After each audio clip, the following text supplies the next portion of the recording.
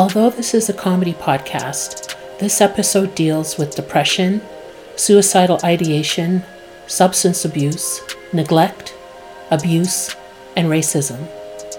Listener and viewer discretion is advised. Here in my head was my mom, because she's my critic inside my noggin. Why are you talking white? Why are you talking black? Why are you talking white? What do I do? My mother, my sister. I'm supposed to go. I hate myself. Yeah, no, and that's that's been like my struggle, that like I've never felt like I fit in anywhere, and in a weird way I feel more comfortable in like a white world because that's what I'm used to, but I know I don't fit there either.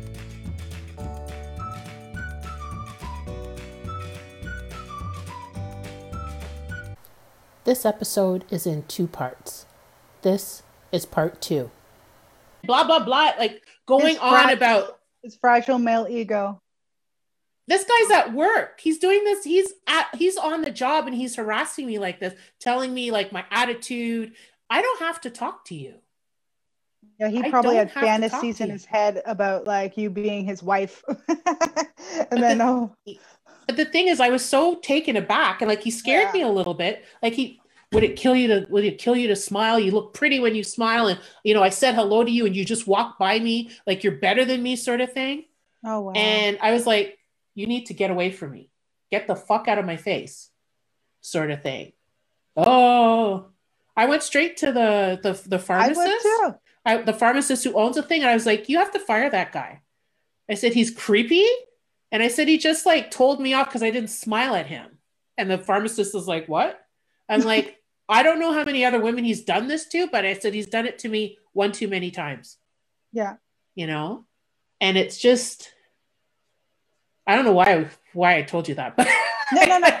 I lost track, but yeah, it's just that whole, like how, like these expectations of how we're supposed to act. Yeah. And if we don't respond accordingly, people get mad, or you're not real, or you're being fake or something. Because I was talking about how it had to be all the time.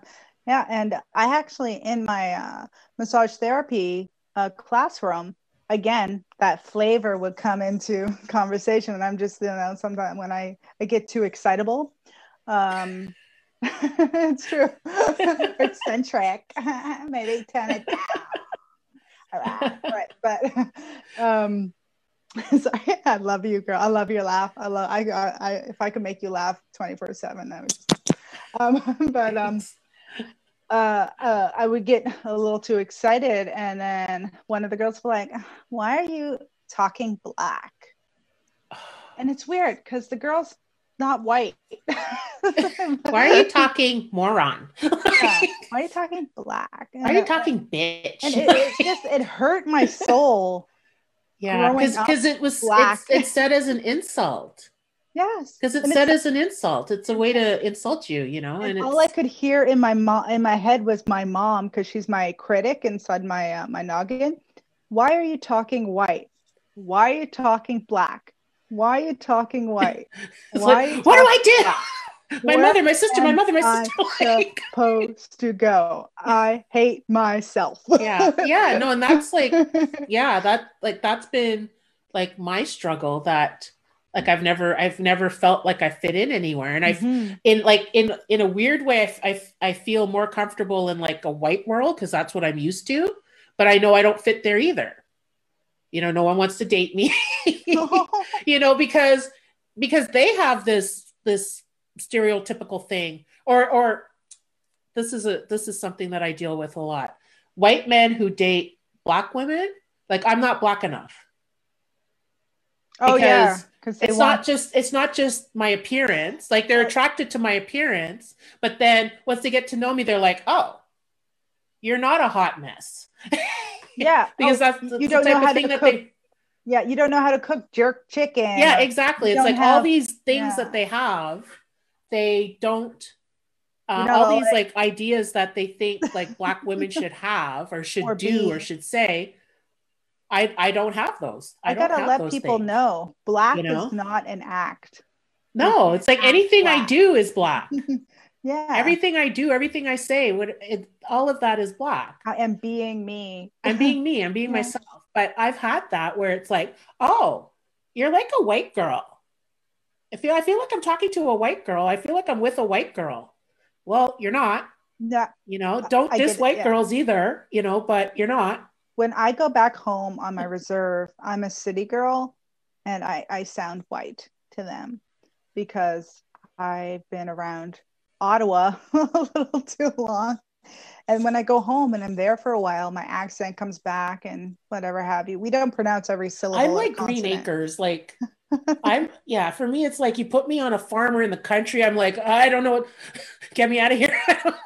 Exactly. What's that creature? It's a cow. Get it away from me. Like, I'm like a city suburb. I grew up in the suburbs. Like, I didn't grow up like in downtown Montreal. I grew up in suburbia, So it's like, I'm not urban at all. Like, I hate the fact, do you know who Thomas Sowell is?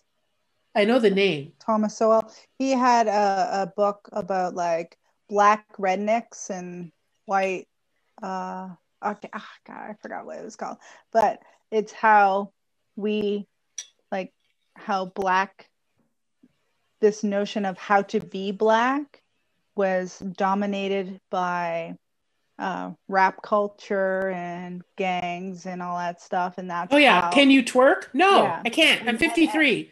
I'll break a hip. Like, no, I can't. I won't. So predominantly, this is Black. This is how Black people are. This is how Black people act. Then it became, this is what Black people is. And then you're like, oh, fuck. They adopted it. Oh, no. Yeah. This is right. The fact that I'm a bit of a grammar nerd, and I have diction and enunciation. It's like, oh. Yeah. And apparently saying asked, not asked, is now appropriate way. It's called Black, a Black language, not Black. I remember like Ebonics. Ebonics. There was a thing called Ebonics like years ago. And I'm like,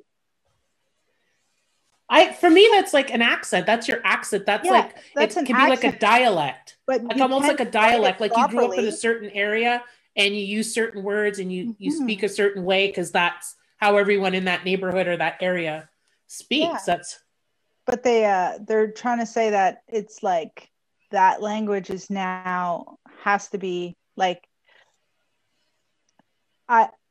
it's weird because I'm fighting myself right now because knowing how I'm not that great with grammar and spelling and punctuation and stuff because I spell like I like because sound it out, but they're trying to say that the way they spell it now should be proper. Like you should take it as it is. I'm like, oh, well, there goes there goes the dictionary. So it's like you spell it the way it sounds to you. Yeah. And that's supposed to be okay now. I'm like, well, that's like new math. Myself because like that's weird. Yeah. Because that's like new math. Like I used to tutor like many years ago, and it was like when I went to school, or when most of us went to school, it was like 4 + 4 is 8. Mm-hmm. That's it. This new math, I don't know what it's like now, but say like 15, 20 years ago, it's like 4 + 4 is around 8. It's like, no, bitch, it's 8. What's this around 8? Yeah. 8-ish. Like everything was like rounding, being like, it's close enough, sort of thing. Like Billy has 4 apples and Tina has 10 apples. How many apples do they have? 14. No, they could have 12. They could have 16. They have about 14 apples. No, it's 14. And I couldn't teach that because I was like, my brain doesn't work that way. Exactly. 4 is 8. Like in school, I went to all public school, and there was 3 tiers of public school that I can recall. And well, actually, there was 4, but there was the special needs kids and the applied kids, and I was like right in between those. And then you had the academics, and then you had the gifted. So I was right here. I was like near special needs, but my mom would never get me tested because there's nothing wrong with you. So I never got put actually in special needs where I needed to be. So I was in applied, but I was doing well in applied because the special needs teachers are helping me out so much. Thank you. Because you probably just needed extra attention and extra time to do. I was such a traumatized child for fear of rejection. Like if I got something wrong, boom, tears, end of the world, life is done. And then I just started like, I thought I was daydreaming, but as an adult, I know I was dissociating. Nobody could, Janelle, you know, I was in my thoughts. I'm dumb. I'm stupid. I'm dumb. I'm never, and no one could pull me out of it. That makes me so sad. I thank you. Yeah, no, no. But the thing is, like, you're a beautiful person, and yeah, when I think about it, like you did, if I got the help that I needed when I was younger, it shouldn't have taken me 6 years to graduate high school. I shouldn't have had a failed grade fucking 1. That is a mark that I have to wear. I was so dumb. I failed grade 1. You just learned differently. I know. You weren't dumb. You weren't dumb. You just learned differently. And thank you. You just learned differently. Definitely learned differently. Yeah. And I was in school being like, me and my twin sister were like the only Native kids or Black kids. It's like we definitely were. Like I had to get an Indigenous woman in the school to help me learn how to write properly. Like I had like those like special thing because I didn't know how to write and or tie my shoes and plus at home nobody was teaching us anything because kids go outside, go play so they could smoke weed and drink or do whatever. You know, it's like no one was nurturing so I believe parents are supposed to groom their children to go into the world properly. Is that out of the realm of possibilities to believe that parents are supposed to sit down and teach their kids things and before they go to school or or in school and help with their homework? Or it was just a barrage of these white people don't know what the fuck they're talking about. You learning this white people shit, white people this, white people that, your teachers all are against you. And I was like, at the point how you grew up without hating everything is a miracle. I learned at a very young age, everything she's saying, do the fucking opposite. I remember you telling me that. Everything she's saying, do the opposite and you will flourish. And she's like, the white people are out to get you. No, I think white people are pretty good. I think they're nice people. Especially the white people I try to hang around. Yeah, the ones I know. Yeah. Not those freaks that storm the Capitol and vote for Trump. Not those idiots. Yeah. And you know what's weird? Like, she wanted me to hate white people so much, but she brought around white people all the time. White men, like she was like her best friends were all white. And some have some interesting tattoos. But like it's like, oh my God. Like, it's the whole listen when I say not what I do kind of thing, but like the Black people she used to bring around were not really good people. Like they like so I would wake up in the middle of the night to record an anime on a VHS, and my mom would have these Black guys out. I only call them Black because like that's all I knew. How I never wanted to know their names. I never know what they were just doing their fucking stupid shit, drinking and drugs, and so I never wanted to talk to them. So I go in the living room and I put the VHS in, and there's a Black guy on the couch with his fucking hand and his fucking dick hanging out. And I'm just like, press record and go back in my room. And how old were you at this point? I was,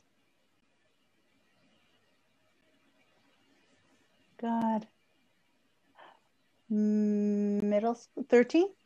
Yeah. And they would be watching like hentai, like Japanese porn and stuff like that. And I was like, okay, can't be here. And just, and when I saw that, just the way like the guy, like, you're telling me all white people are bad, but the Black people you're bringing us around are not good, you know, because Yeah, if you want to polarize, the races, like I wish, like the one conservative Black guy she brought, he was a Haitian man, nicest guy in the world. He had ethics, he had values, he had tradition, he had culture. I love this guy. I was like, I want to call you daddy one day, you know. It's just like, and she cheated on him and just like disrespected him because, oh God forbid, he treated her too nice. He had rules and stuff that she didn't. No man gonna tell me how to raise my kids, you know. Like maybe someone should have. Yeah. But it was just. Sorry, I could go on and on and on. No, thank you for sharing all of that. Because like my experience is completely the opposite. And I remember like a few months ago when I was driving you home and you had said something about not wanting to talk about your mom because you knew how close I was to mine, sort of thing. And I remember telling you, talk about her. Like, if you need to talk about it, talk about it. You know, I've gotten told so many times that I need to get over it, that I talk about it too much, that I get excited when I talk about it, like it's a drug. And it's, I feel now a sense of guilt when I go off on, because, and again, Black culture, like you're bringing up the past, get over it, stop blaming your parents for the way you are now. You know, it's like you wouldn't be that great person if they didn't raise you the way you are. And I'm like, oh God, I want to thank her, but I also do not. Yeah. Because a part of me feels I would have been just as great with some good rearing. Because look at you, great rearing. You're an amazing woman. You know, I wish I could cut your skin off and wear it.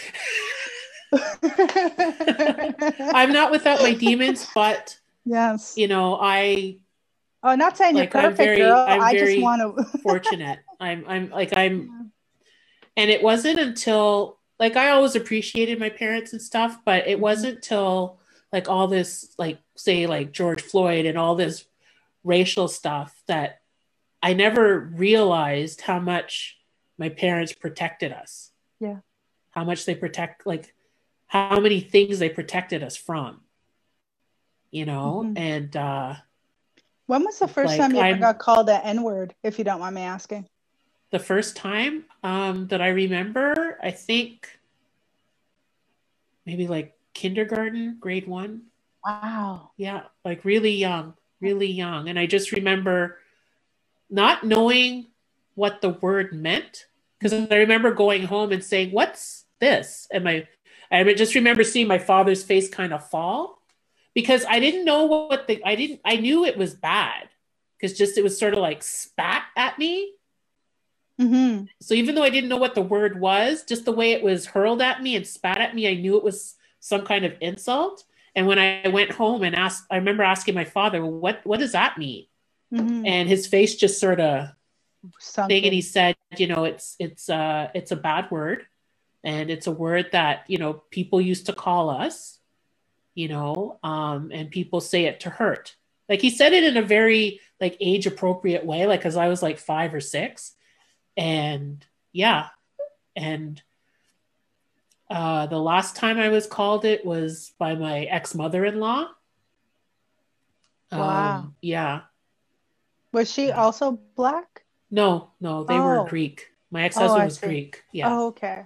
Yeah. And she called me that. And I called her a cunt. I told her she was a cunt. I was like, you're a cunt. Cunt. You know, I was like, you're a cunt. Like that. And then the thing is, my ex didn't do anything. Yeah. Of course, he got mad at me for calling his mother a cunt, but he didn't say anything to his mother for hurling the N-word at me. Exactly. You know, but it's just he was a piece of shit. Yeah. And then things sort of went downhill from there. I was it wasn't the same after. Yeah. I remember at 12. I kind of hated him after that. It was a long time coming. I remember at 12, I was the first time I ever got called the N-word, and it wasn't from my mother, because my mom always called us little niggers and you're fucking nigger. You know, she I hear the word and I have like this. I know. She perpetuated it so much in the house. Like it was a badge of honor to be that. Like, but the first time I was called that word that wasn't my mom was a homeless guy on a bench, and I was just walking by. Yeah, you don't have to do anything. Some random. Oh, the last time I was called was when we got Zoom bombed. Yeah. And then the last time I got called the N-word was, I can't remember. You know why? Well, called to my face. Yeah. I'm sure people say it behind my back. I think it was my mom, the last person to call me that, because after 12, I started looking more indigenous, and didn't know, nobody thinks I'm Black anymore. Like, because I lost, like, well, in the lost summer, your blackness. No, I lost the length. Where did it go? What did you do with it? I hid it away. You want to be white so much. Where did you put it? How do you do that? What bugs me is when, like, what we make fun of that Valley Girl kind of like slang. It just, when, like, I'll say something. I used to talk like that in the 80s. Ooh, like I talk like preppy. Yeah, like, oh my God, gag me with a spoon. As if. I talked as if is 90s, but no, I talked Valley Girl. I did. That was, oh wow. I talked preppy speak, I find this one Valley Girl thing that those kind of girls say to me that drives me up the wall is I think you're wrong. I think that's just you. Yeah, it's gaslighting. When they say that, it's just like there's no empathy nor compassion. No, exactly. Nor and love. I think that's changing. I think that's starting to change. But yeah, like when people say that, they're totally dismissing your experience and totally dismissing your feelings. Like, there's a girl I know, we're not friends anymore because she's very toxic like that, would always make posts on Facebook. None of you guys talk to me. None of you guys call me, all the time.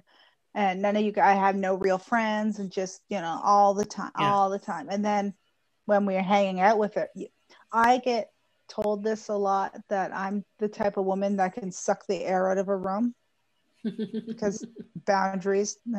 But she did it on purpose.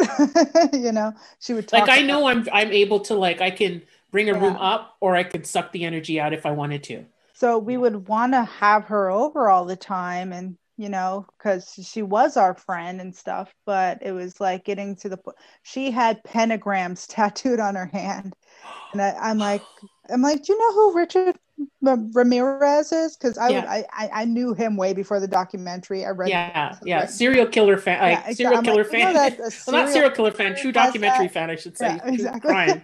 I love serial killers. No, I don't. And I'm like, he has that tattooed on his hand. Yeah. And he was evil. He was evil. And she would also say that about herself. And I'm like, Oh, she would say she was evil? Well, in such a way, like these two girls that one I used to live with and one was her best friend, they were like Wiccas, like witches kind of thing. And they would always be casting spells on people they don't like. And I'm like, I gotta get out of here. Yeah. Yeah. You're like, nope. This is some bad juju. Hell no. And wow. And when she would say, oh, you guys don't want to I'm like, well, we're doing the best we can. Like, it's when he said that, oh, you don't know this, you don't know that, and how much stuff I've done for you, it's almost like your relationship, like you voided your contract with him. Yeah, exactly. Like, and it's the like, one that he made in his head. Yeah, and you shouldn't throw shit like that back in someone's face. It's like, you do things because you want to do them, not so that you can lord it over someone, or for some sort of well, I did this for you, now you got to do this for me, sort of thing. Maybe I have the wrong, that sounds exactly maybe right. I'm wrong about that, but that sounds exactly right. In the Paris documentary, she actually shows her boyfriend doing that on camera. Like, she was getting ready to go on stage. Yes. And then her boyfriend's like, well, can you mention to this person? Can you do that? This is why. Right before she's about to go on stage. This is why I've been so nice. This is why I'm like, not bugging you. I just want you to do this one thing for me. And she's like, cut his bracelet off.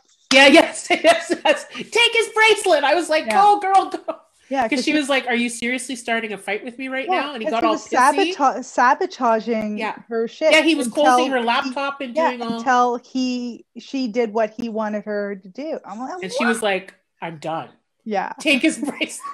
And then there was a scene where they're pushing him into like the little minivan to get him off the property. You know what? Oh, yeah. We should just do that. We're just like, when someone's just being a fuck. Take his armband.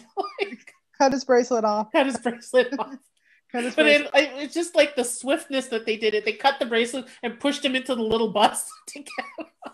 But yeah, no, he picked a fight with her like 5 minutes before. It was planned. It was like, it's almost like they can sense it, Yes. If I ever do get into celebrity, I know a lot of my friends and my family are going to be like, oh, well, we were there for you. We did this for you. No. When like they were not there at all, and exactly. Like the only persons that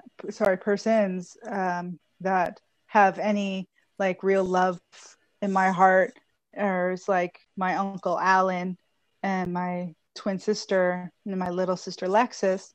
And that was not a tier of which part they are on the trip, my love. But if I like those three and my father, of course, if I were to do anything, it would be for those. And if my family is watching this 5 years from now, don't go to them and start asking them for me for stuff, okay? Exactly. Don't go through them. Yeah, I'll know. Because I'll know. I'll know. Why do you need a defibrillator?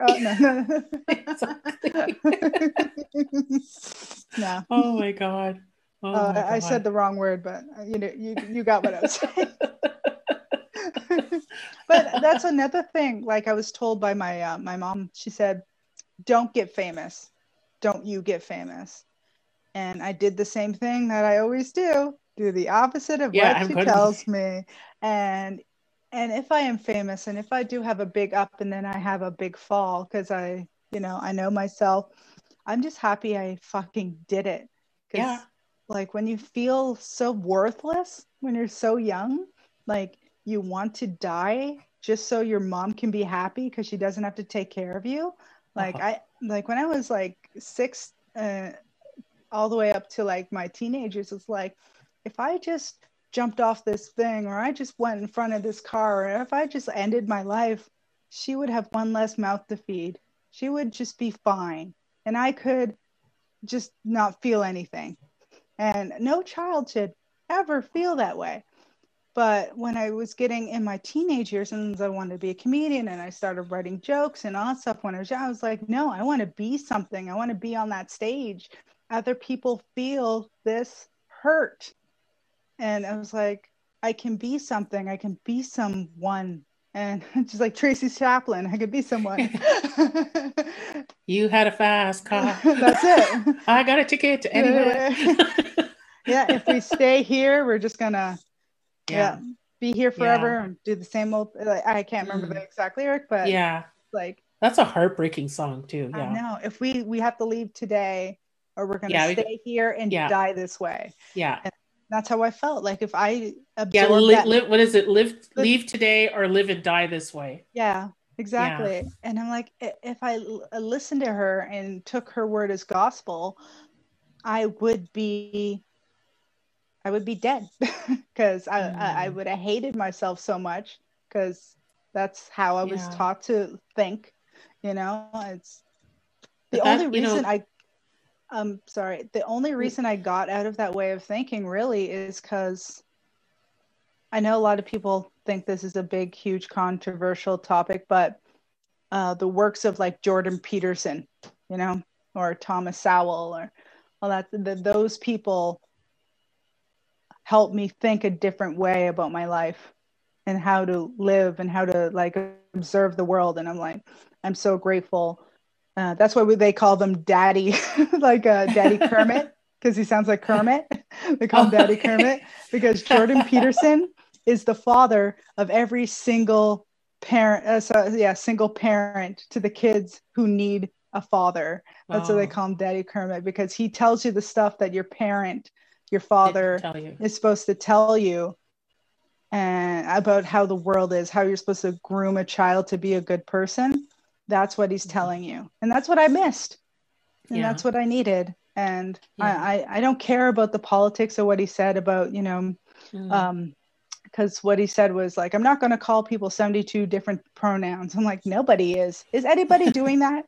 No one has a laundry list of like, okay, foxkin, pencilkin, no one's doing that. If you want to be called a certain pronoun, you tell the person what pronoun, that's all. And that's what he would have done. This is what, he just said, like, don't, what is that called? Don't police my speech, but we have the Human Rights Tribunal, which polices speech. So. It's all a thing. I know for myself, like I've around the same time that I started comedy, I also started seeing a therapist, like because I was dealing with a lot of grief, and like grief through death, grief through loss, like a lot of stuff. And so I talk to her monthly now. Like in the beginning I went every week. I went like twice a week at the very beginning, and then weekly, and now monthly. But she said something to me that I found was very profound. And I'm going to say it to you. And you're already doing this, and I want to do this for you as well. That she said, it's like whenever I would talk about something that like happened to me as a kid, or something like due to like the mental illness and stuff, and I felt scared and nobody knew what was happening. And she was like, well, what did you need at that? What did you need at that moment? And I would say, well, I wish that this could have happened. I wish, people understood, that I couldn't help it, or whatever it was. And she said, be the person that little girl needed at that time. So I say that to myself. I'm saying that to you. I will be that for you, and I'm going to cry. I know. I say that to myself, like whenever I, dealing with like isolation and stuff, like I say that to myself for comfort. I will say that to you, and I will be that for you. Okay. So I'll be the voice. I'll say the words and give you what you needed as a little kid. Just like I'm like have this like woofing. It's like I'm so flushed right now. Yeah, so I will. I never had someone say that to me. Thank you. Well, I'm saying that to you, and I mean it. You try to be so independent your whole life, like you're just gonna. Because the thing is, another thing that that it makes more sense every time I come across, like, say, a difficult person or someone who's rude to me or whatever. It's like, I think hurt people, and,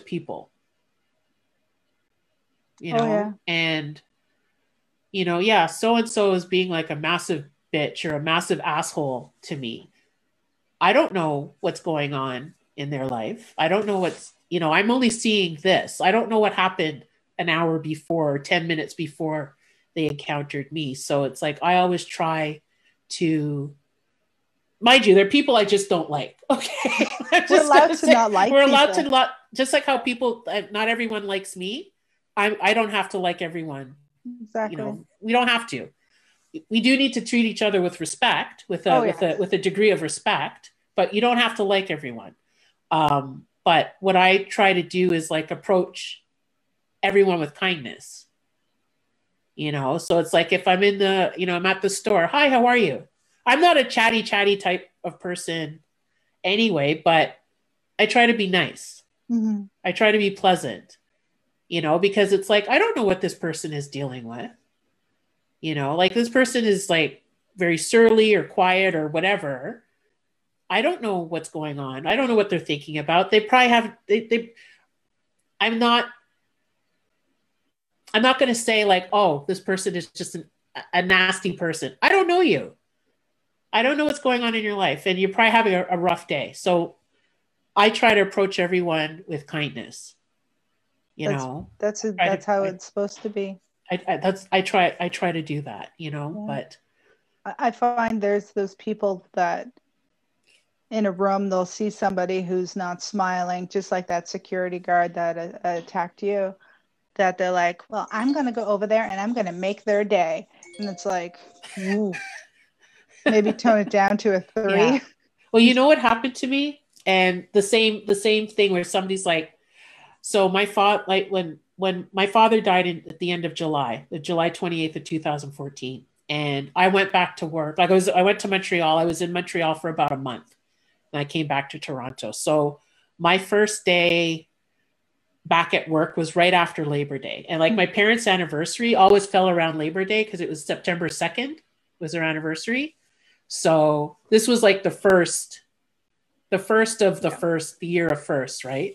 So I think the second had been like over the weekend. I think it was like actually Labor Day. And so the Tuesday I'm going back to work and I had to get a blood test. So I stopped at a clinic on my way to work. So like it's early. Yeah. Like I'm a friendly person, but like don't be all chipper in my face at like 6:30 in the morning. I can't deal with that shit. But so I'm there, I'm waiting. My number gets called and this like really chipper nurse, he's like, hi. I'm like, hi, how are you? He's like, I'm fine. How are you? And I'm like, I'm okay. I say like, I'm okay or I'm fine. So as we're walking, he's like, you're just fine. I'm like, yeah, I'm just fine. That's where the questions should have ended there. I'm like, yeah, I'm just fine. And he's like, oh. And so we're in the room. He's like, why are you just fine? And actually, no, he did something else before. And I was like, what did you do this week? And I was like, I didn't do very much, And so he's like tying the tourniquet on my arm to take my blood. And he's like, why are you just fine? It was a beautiful weekend, da, da, da, da, da. And I played the dead parent card. I said, my father died and it was their anniversary yesterday. And it's the first of the year of firsts. I just said it because I was like, you need to shut the fuck up right now. Yeah. And he's like, I'm very sorry. And he didn't say another word, but I was like, I shouldn't have had to be like, it's like, read the room. Yeah. It's like, you asked me how I was, read the room. He asked me how I was doing. I said, I'm fine. That's it. I don't know you. You don't need to pry deeper. Like, why am I just fine? Yeah. So I was like, my father died. Sort of thing. It's like, it was their anniversary yesterday. Like it would have been 49 years. And he was like, and he didn't say anything again. And it's like, I shouldn't have had to slap you down like that. Exactly. I shouldn't have had to slap you down like that. Some people just don't know how to read people's, because they think they're people. Some people feel they have to think they're helping, and also feel like they need to control every situation they're in, because like you have to be happy all the time. Yeah. And it's like, no, you don't. Exactly. That's like, not normal. If you're happy all the time, that's not normal. No, like you're drunk or you're high. I just say positive things. Only think positive things. I just want to be positive. Yeah. But if you think like that all the time, the slightest thing is going to destroy you. Exactly. We're not supposed to be happy all the time. We're people with feelings. So sometimes you feel good. Sometimes you feel bad.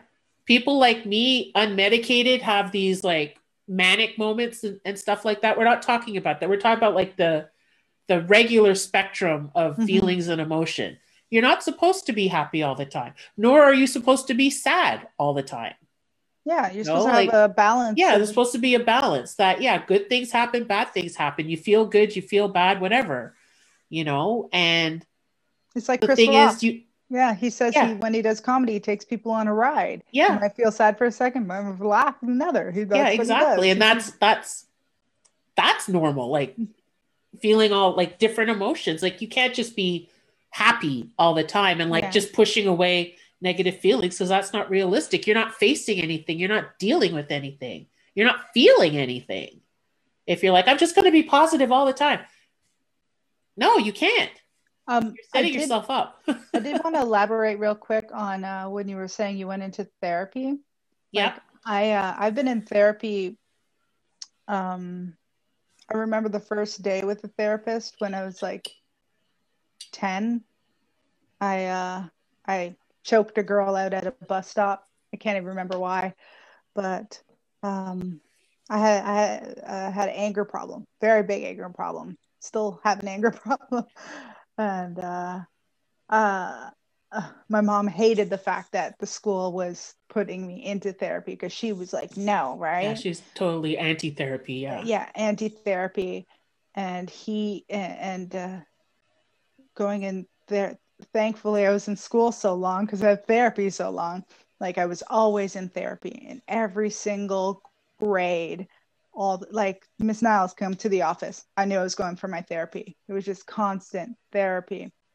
And when I got out of school, I didn't have therapy, and I had I was on the streets, and then I got with my ex-husband, and flash forward when I went back into my culture, then I was getting healing therapy, and that's a whole lot different than a school counselor taking you away for 20 to 30 minutes or an hour a day.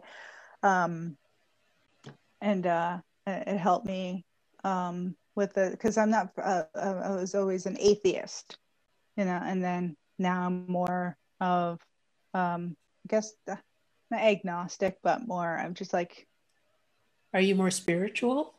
I would love to say spiritual, but there's this weird connotation with saying you're spiritual. Like people are like, you know what? People roll their eyes at it.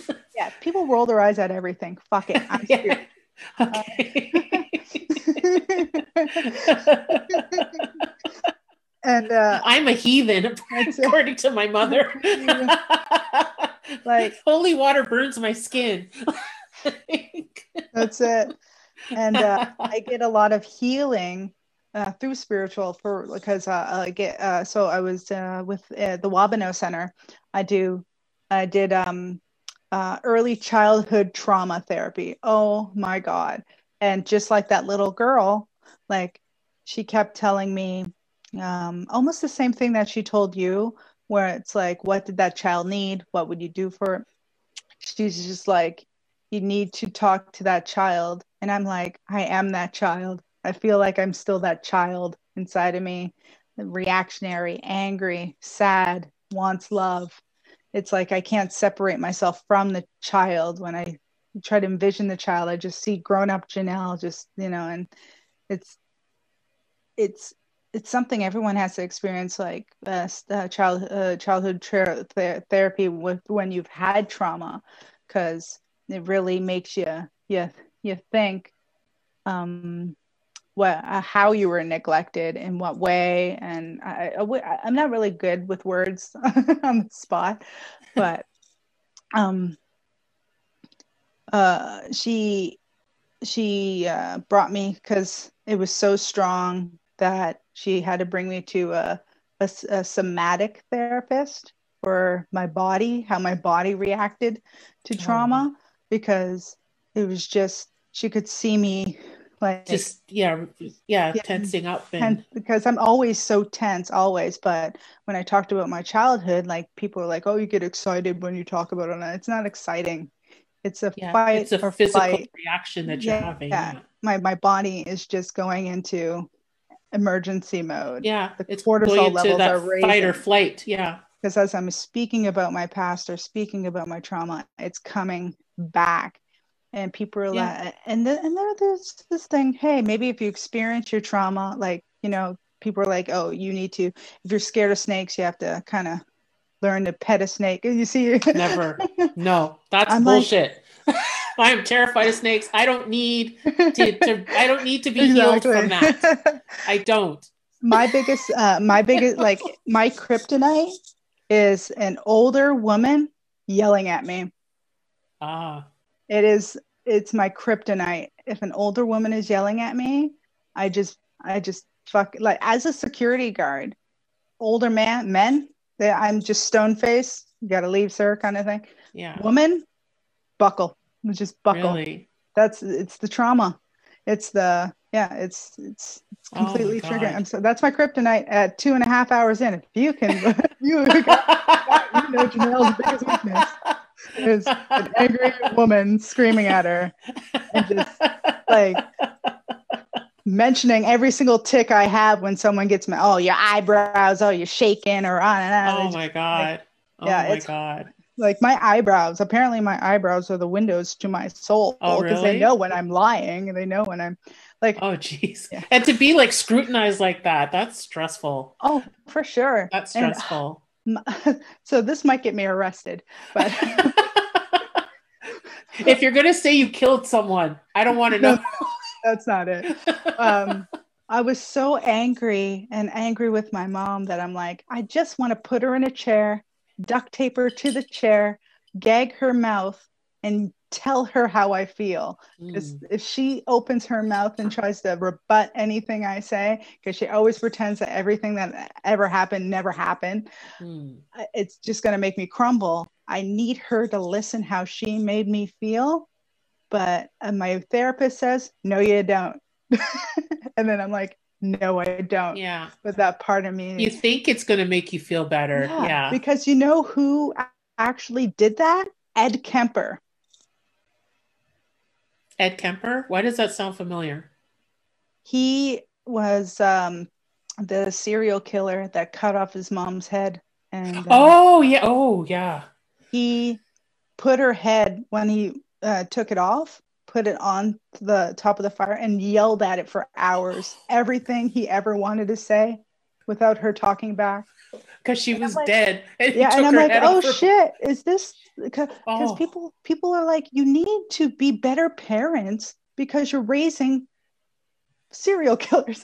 I'm like, how could I had that thought? But not if you think about it, like with the 100,000 hours of at least of true crime documentaries that I've watched, documentaries about serial killers, it all stems back to childhood, and it's usually something with their mother. Yep. Their mother did something that they perceived as heinous, and that propelled some hatred towards women, and then their victims all look like their mother, you know? Or said something or acted. Yeah.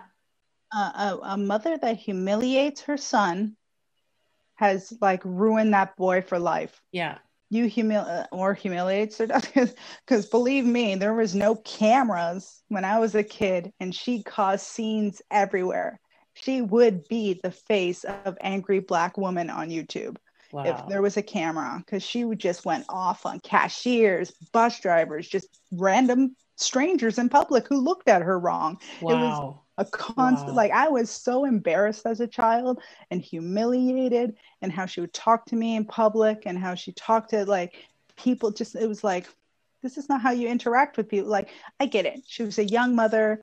She was always worried how people were looking at her, having how many kids and being that's so insecurity. Young. Yeah. And I remember one day I was 14 years old, and me and my mom were walking down the street, and we both had matching clothes on. I thought it was kind of cute, like blue jeans, black top. It's like, hey, cute. We look the same, And then, but I didn't have that. I only have that reflecting. But I remember us walking down the street, and I just wanted to hold my mom's hand, because it was the nice time. We were having a great time, and she slapped my hand away.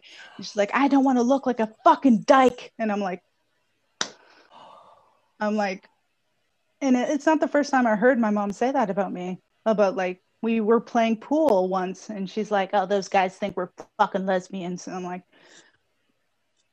why do you why are you thinking that? Yeah. I just want to hold your hand, Mom. I just want to, like,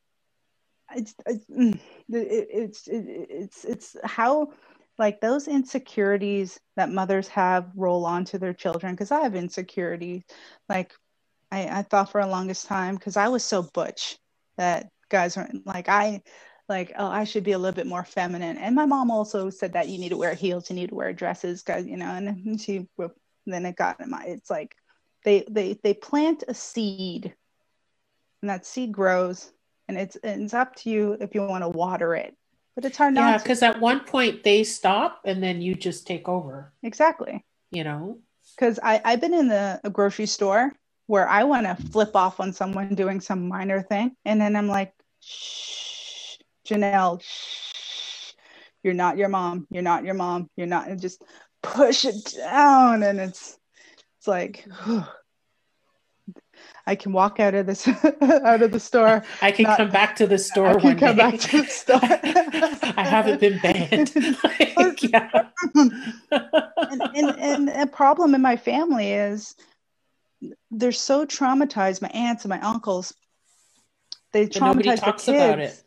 Yeah, no one talks about it. And they traumatize their kids, and then their kids do the exact same, and it just rolls over. And I'm like, how are you putting a stop to this if you're just, no one's getting therapy, everybody's on welfare, nobody wants to do nothing, everybody's hate big pharma, nobody wants to take medication, you know? It's just like, I'm like, biggest part of my thing, it's like, just don't have any kids, because I see the pattern. As soon as you have kids and your mind's not right, you're done. You just give up. Oh, I was a mother. I'm sanctimonious. I'm all powerful. Or I did my job in the world. I had kids. I'm done. I'm like, as soon as they have kids, they think, okay, that's it. I'm good. Because the thing is, I'm not a parent. I have cats. I don't have kids. But I know with healthy people, like mentally healthy people, when they have kids, it's hard. And it's a whole shift to your life. Like, your whole lifestyle changes, your whole world changes. So if you're already not healthy, if you're already not mentally healthy, and then this big disruption comes in, it's chaos. Yeah. It's chaos. 100%. And then on top of it, you're unhealthy, you're mentally unhealthy, and you're doing it alone. Yeah. Or you have multiple children, you know, like, that's a lot of stress. That's a lot of pressure. You know, I know. And then it's like hard. They only can focus on one thing, is raising their kids, but they don't, because I'm not speaking for everybody. I'm just speaking on personal experience. Like,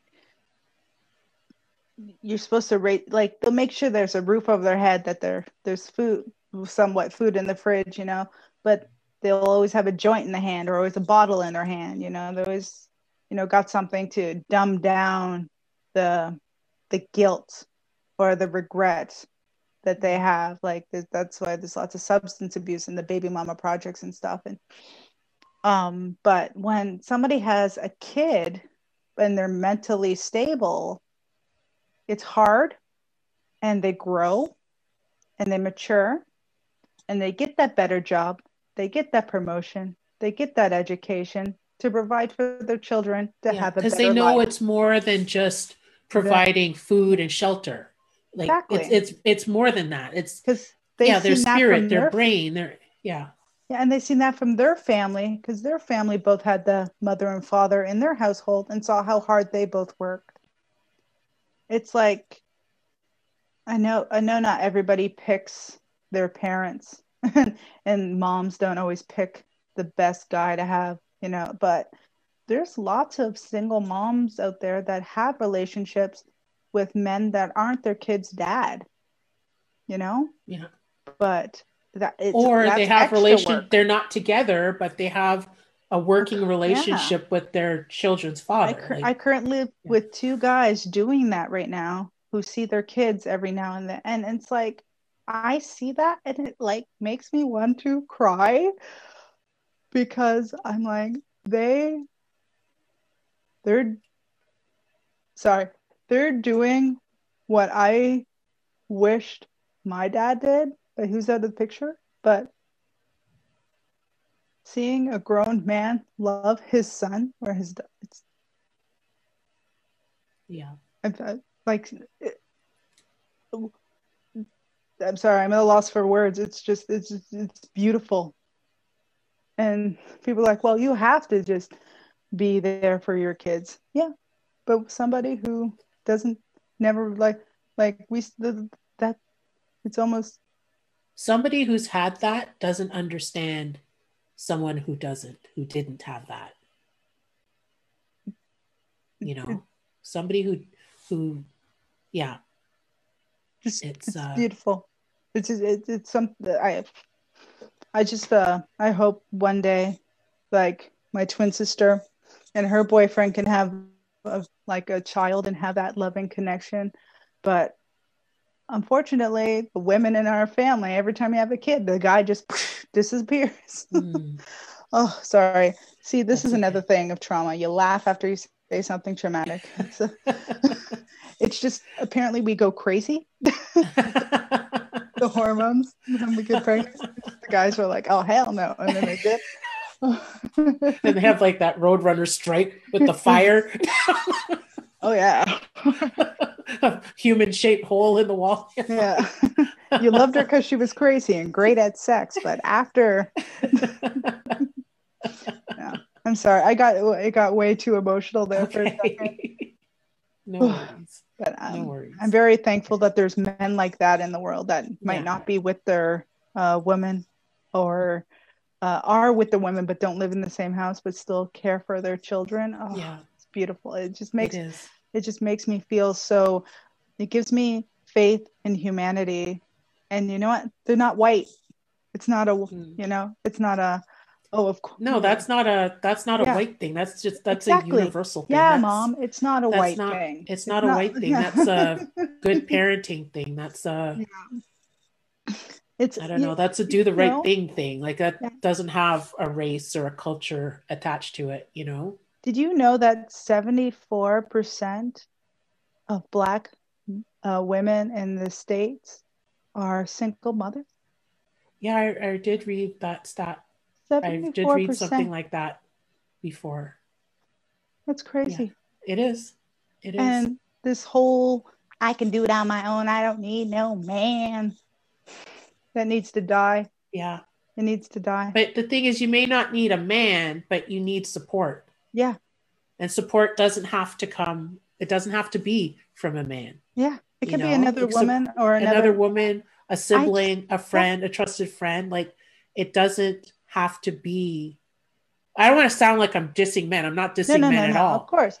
It's just, there needs to be another set of another person, because when there's only one tyrannical person in the house, then the kid does not. But if there's another person in that kid's life, they'll be able to get a different way of viewing the world or seeing or hear or learning. And even like I came from a stable, healthy home, and I'm grateful for that. But even in my stable, healthy home, like I remember my mom, she probably had the same conversation with my sister, but I remember at a young age, she was like, you know, you can pick someone that if there's something that you don't want to tell me, that you can go and tell this person. You can go and talk to this person. And if they feel that, you know, you're in danger, or like, you know, they'll come and tell us.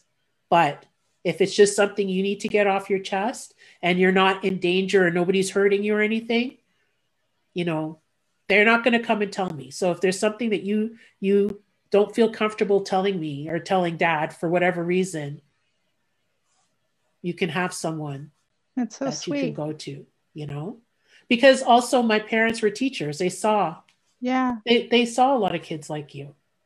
You know what I mean? They saw that. Yeah, lots of my teachers were all my confidants.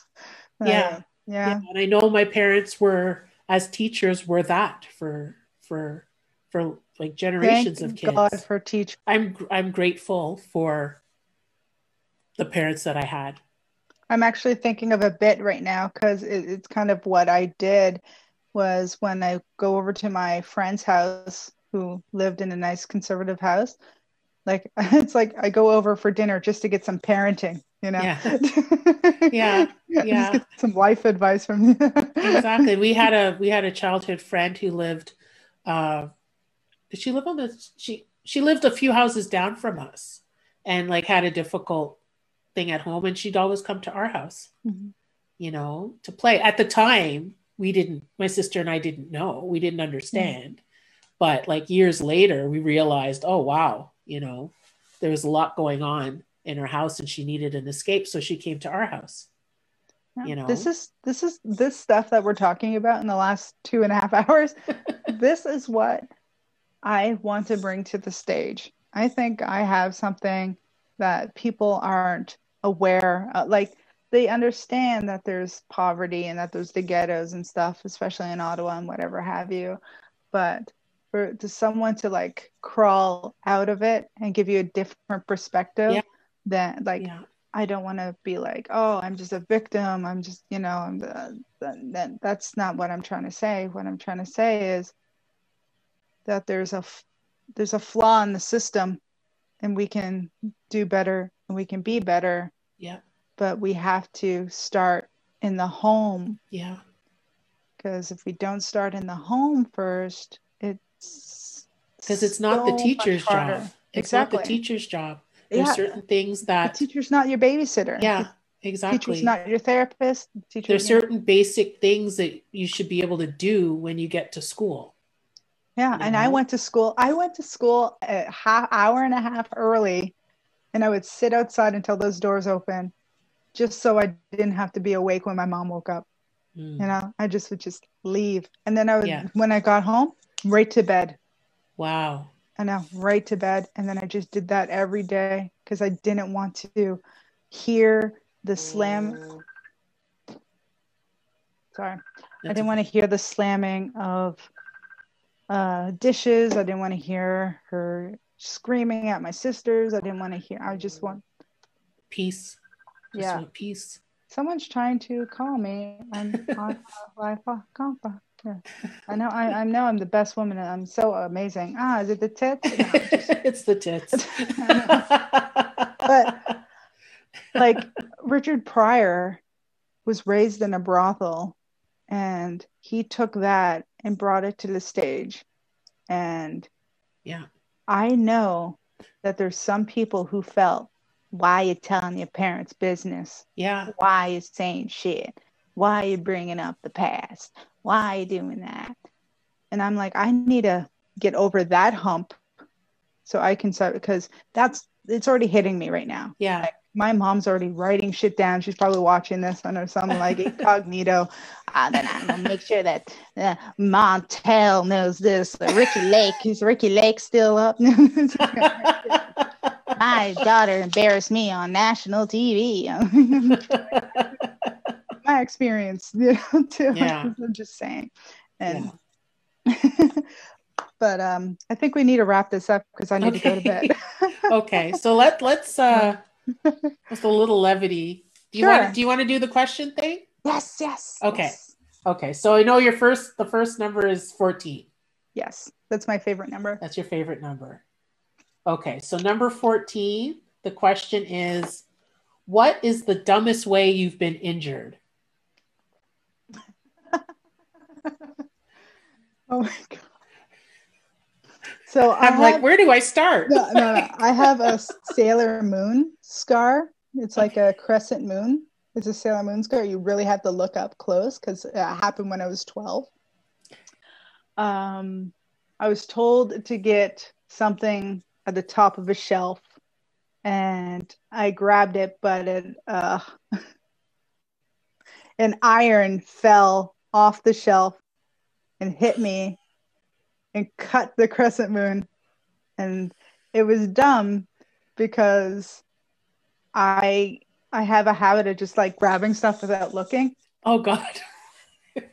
And I looked back just as it's falling. You just saw it going at your face. Oh my God. Yeah.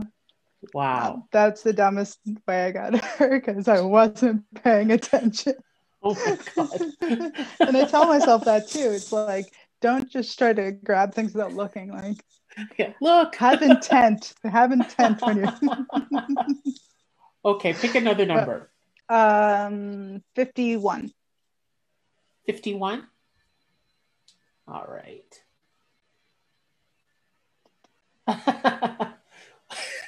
What's the most money you've ever drunkenly spent at McDonald's? I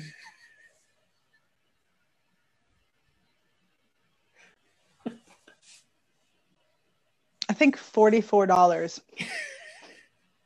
I bought food for my friends that were. Okay, but like no food for you, like that you for myself. consume that you for you. Like you're drunk and you're like, I need junk food, and you either went into a McDonald's or you Uber Eated. You did an Uber Eats at McDonald's. Uber Eats. Oh yeah, that was like today. No, I'm just kidding. I would think around $30 at least $30.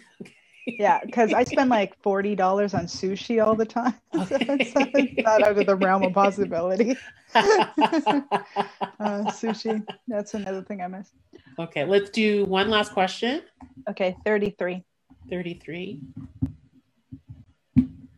Okay. If you could have a celebrity as your BFF, who would it be?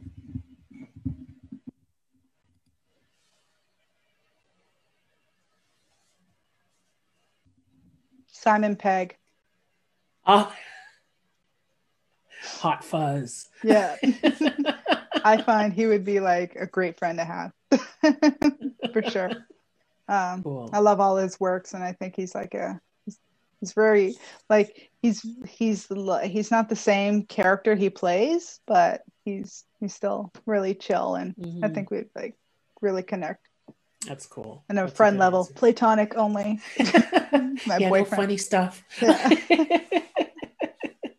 Okay, well, this was a wonderful, insightful. Thank you. We felt everything. We went there. Mm-hmm. Conversation. Thank you for being so open. Thank you for being so vulnerable and sharing. Mm-hmm. And in 5 years, if anyone is trying to find anything on everything I said was a lie. No, I'm just kidding.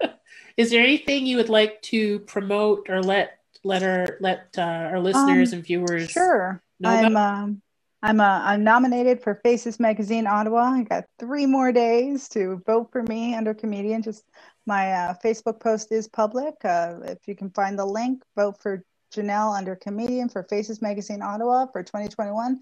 And also keep watching this podcast. I forgot what it was called. Shooting the Breeze. Shooting the Breeze. Shooting the Breeze. Sorry, I remembered it as soon as I said I forgot it. Shooting the Breeze with Simone. She's amazing. I love this woman, and I will put her in my will. And I won't lord anything over you. There you ever. Go. Okay, well, thank you so much. No worries. And thank you, listeners and viewers, and have a great time. I'll see you next time. Bye.